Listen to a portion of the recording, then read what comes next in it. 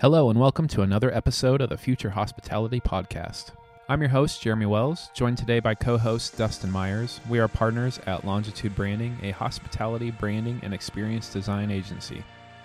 At Future Hospitality, our goal is to interview the brightest minds in the industry, gathering insights, ideas, and inspiration to share with you. Today we're joined by Bruce Persile, chairman and founder at Mount Vernon Company. A real estate firm founded over 30 years ago, Mount Vernon Company has grown to over 1,600 apartments, 5 hotels, and a variety of commercial and vacation properties. In our discussion, we'll dive deep into one of his newest properties, the Revolution Hotel. Bruce will share how this wonderful project came to be, and some unique challenges they faced. We'll also spend time discussing what the future of real estate investment will look like. Let's go ahead and dive in.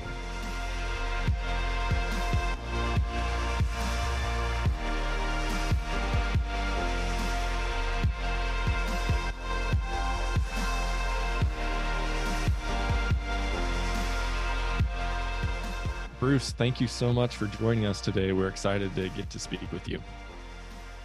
My pleasure. We had initially come across you through the Revolution Hotel, which I would like to dig into a little bit later, but congrats on being a finalist for the 16th Annual HD Project Awards. That's awesome. Yeah, it's great. And we have received a surprising number of awards for this hotel. I think, without knowing their exact names, I think we've won 5 design awards, and we also won the Condé Nast Traveler Award as the best hotel in Boston, which raised more than a few eyebrows of some of the other hoteliers in the city. That's really cool. So how did you first become interested in the real estate investment world, and what was your journey into that? Well, it's been a long journey. I've been doing this for approximately 30 years, and my orientation is advertising and marketing. And the Revolution Hotel is an expression of that. But I used to work for a large ad agency in Boston. I worked on major consumer products, including Parker Brothers Games and Ked Sneakers and A&W Root Beer and household names. And it was a business that I loved, but I accidentally stumbled upon real estate by buying a small condominium in Beacon Hill years ago and sold it in a short period of time and doubled the value of it. And it became a hobby while I was in the advertising business. And along the way, I had done it enough times that I just decided I would write a book about why I was achieving the results I was achieving. And it was the merger of marketing and real estate. I wrote a book called Packaging Your Home for Profit that was the precursor of staging your home. It was kind of the first book that took this concept of consumer marketing and applying it to real estate, which I termed the ultimate consumer product. And from there, I just started on a very small scale, and the one thing led to another, and our company now is one of the largest private landlords and developers in Boston. When I say private, there's a lot of REITs and large-scale commercial developers that are national, but we are owned individually, and we use our own funds. And up to this moment, life has been good. So here we are. That's really interesting, just hearing how you got your start. And it's kind of neat to know that it was just kind of start out as a little side gig that you were doing, and it turned into a lot more as you were learning as you went. And I'd be interested to know, making that leap from, real estate and like multi and single family investment into the hospitality industry, and what that was like for you, and what principles, carried over in that transition. Well, I've always told our team that an apartment building is a slow motion hotel. that you have to provide the same level of attention to detail and quality of service, except the turnover is once a year instead of once a day or once a week. So the segue was not dramatically different for me, and it played to what I see as the strength, which is understanding how to deal with the consumer. And it's something that is kind of in my veins. So it was a natural. And it's kind of a funny story. My wife and I got married on Nantucket, where I spent a great deal of time. And her family is from Holland, and she said, please go out and get 20 odd hotel rooms. And so I came home and I said, well, I've got the rooms. And she said, well, where are they? And I said, well, it's at the hotel that I just put under agreement. And she said, I didn't tell you to buy the rooms. I just told you to get the rooms. So my joke with her, and I had been eyeballing this hotel. It was just what put us over the edge. And I said, note to self, don't tell a real estate guy to go out and get rooms. It has a whole different meaning. And that hotel turned out to be really successful. And then we did a larger project on Nantucket. And our second hotel was named by Condé Nast Travelers the best new hotel in the world. So we were off to a pretty good start. And those hotels have performed very, very well. And then we've kind of expanded this line of boutique hotels. And it's a business that one would think from a distance is hard to make money at, but indeed, if you run them a certain way and you provide high level of service, you buy them from mom and pop operators and you turn them into luxury experiences, and the rates, can double or triple. And in this environment, small hotels, I think, are going to come back the quickest. But I'm probably getting ahead of myself. But that was the transition. That's awesome. Yeah, that's a great segue into talking more about one of your recent projects, the Revolution Hotel. So this is not your average hotel. What are some of the unique aspects that you guys were trying to build into this concept? So unique would be probably an understatement. This is clearly a one-off product that you will not see anywhere. We started with a simple premise, was that the American Revolution did not end in 1776. It was just getting warmed up. And I've been a kind of a student of Boston, and I love the city very much, but I'm also taken with the fact that there's more innovation that has come out of this city, certainly on a per capita and per square mile basis, but I think in an absolute basis as well. There's been more innovation than any place on the planet. And the number of new products, concepts, ideas, medical devices, movements that have originated in Boston is staggering. I mean, it's so much of our daily life incorporate ideas that have come from Boston. Simple things like the first police department, the first fire department, the first private college, the first the American Red Cross,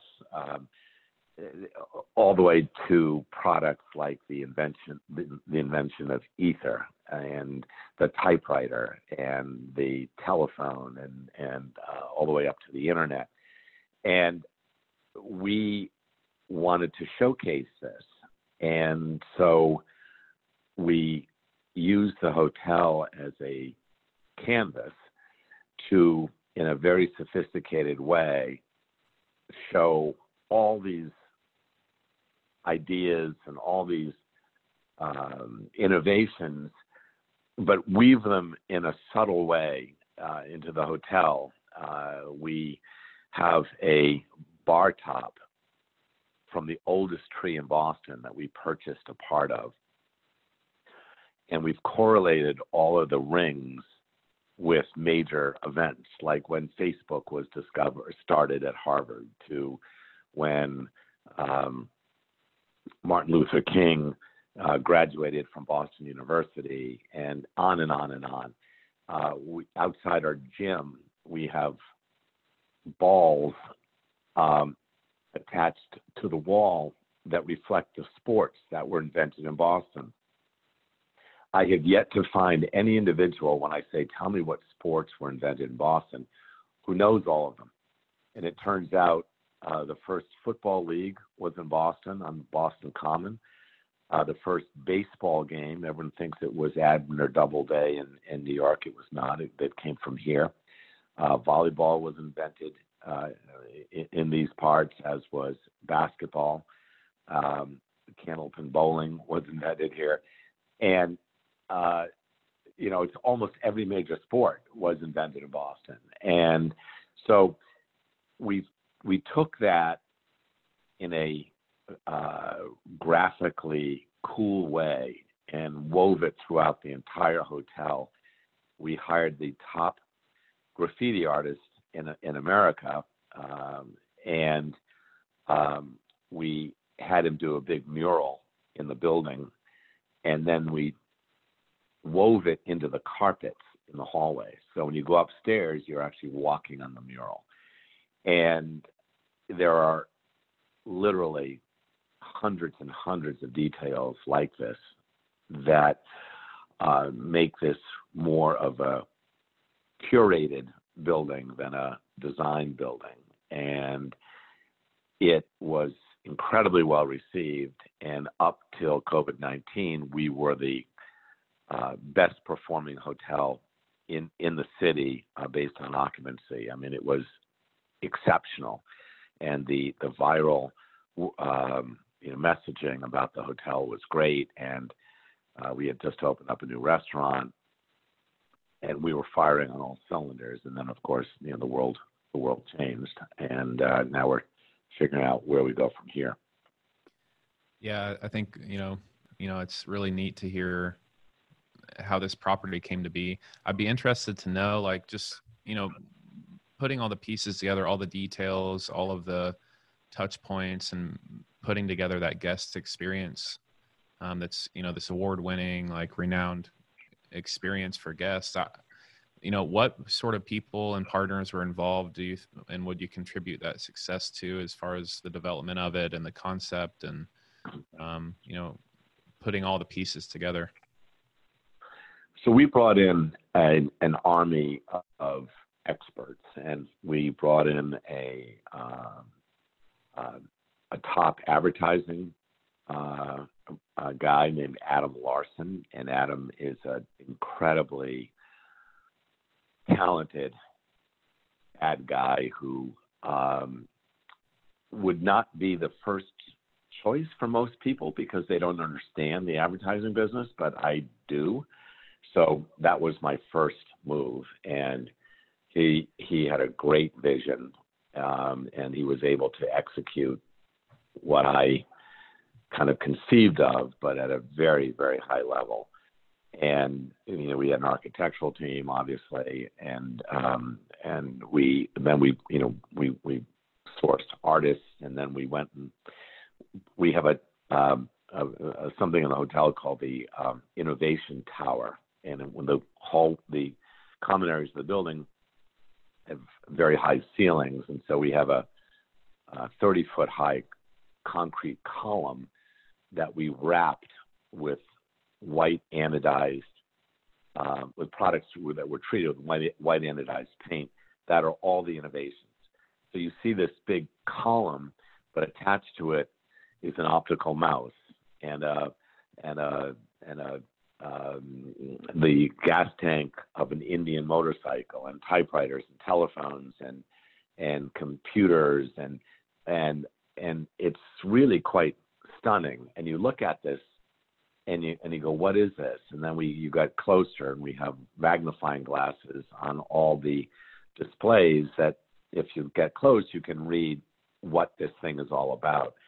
So there's nothing cookie cutter about this hotel. There's nothing you're going to buy at Home Depot that went into this hotel.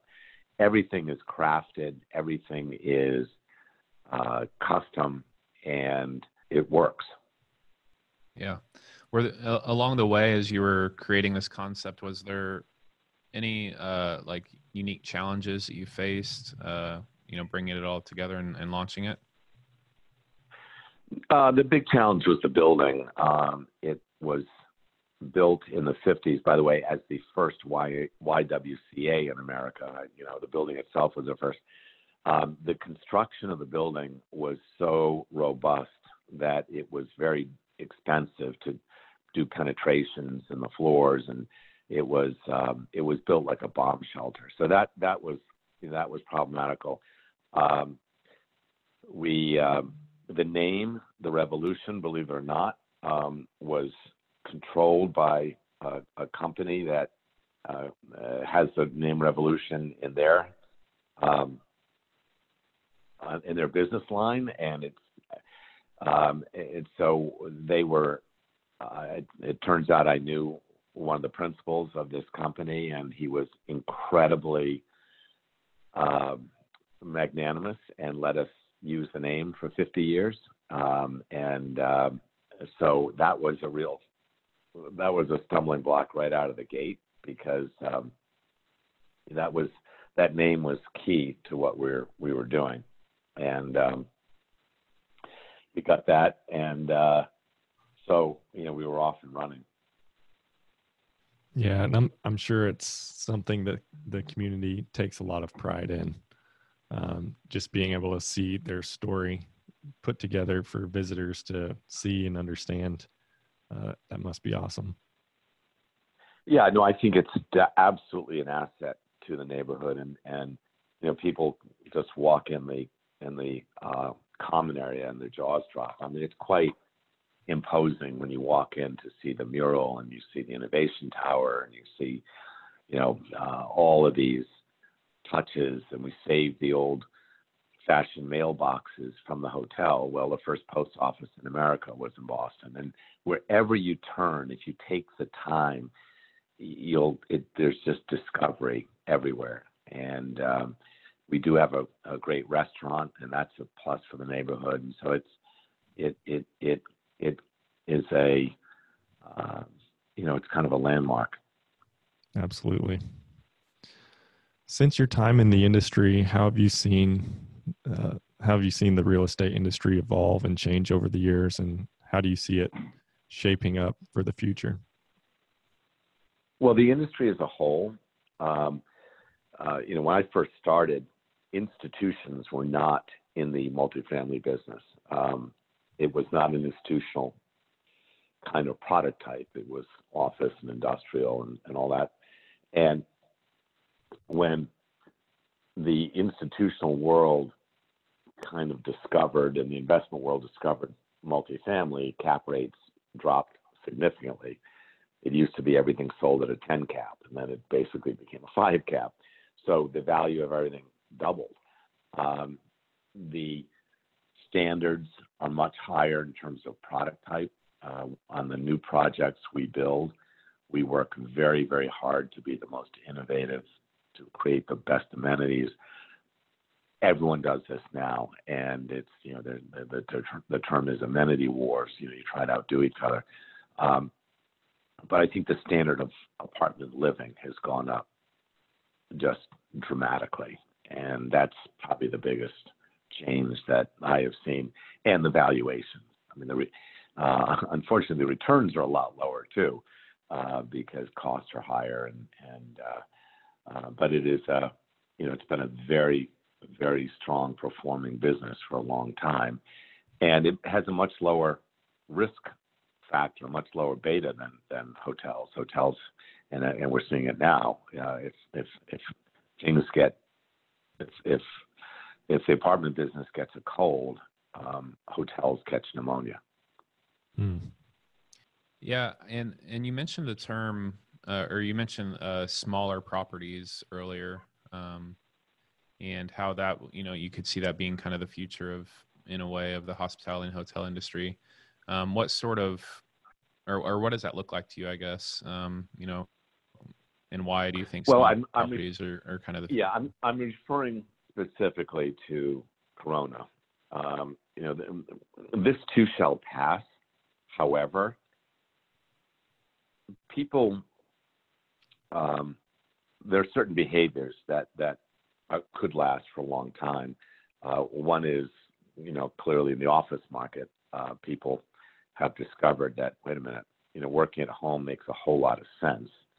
And you save, a couple hours a day commuting and this, that, and the other, and turns out people are more productive, and that will affect office use for a long, long time, maybe forever.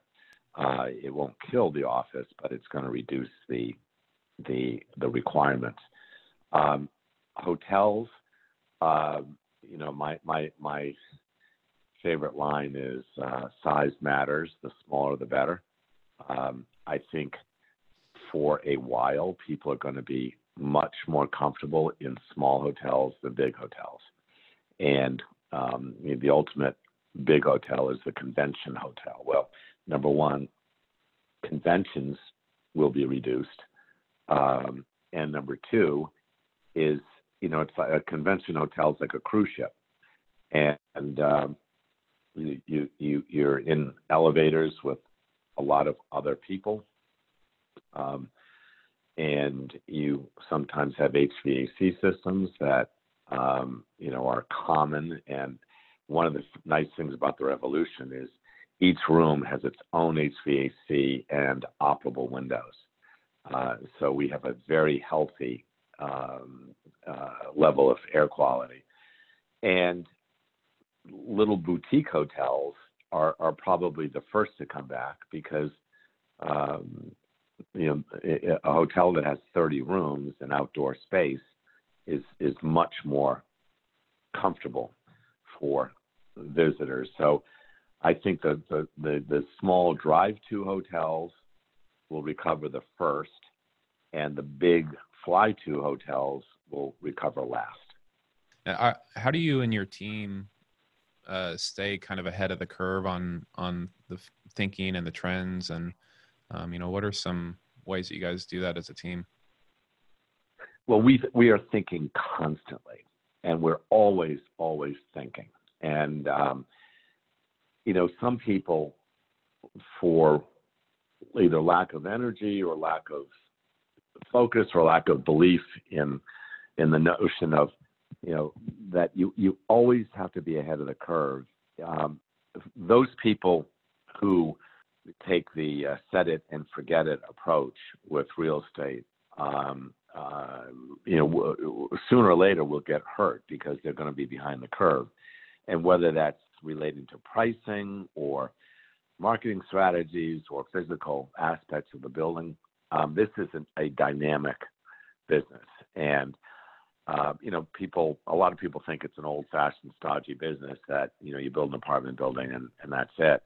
But we are obsessed with watching the news, watching political developments, and COVID-19. We have a building that's under construction.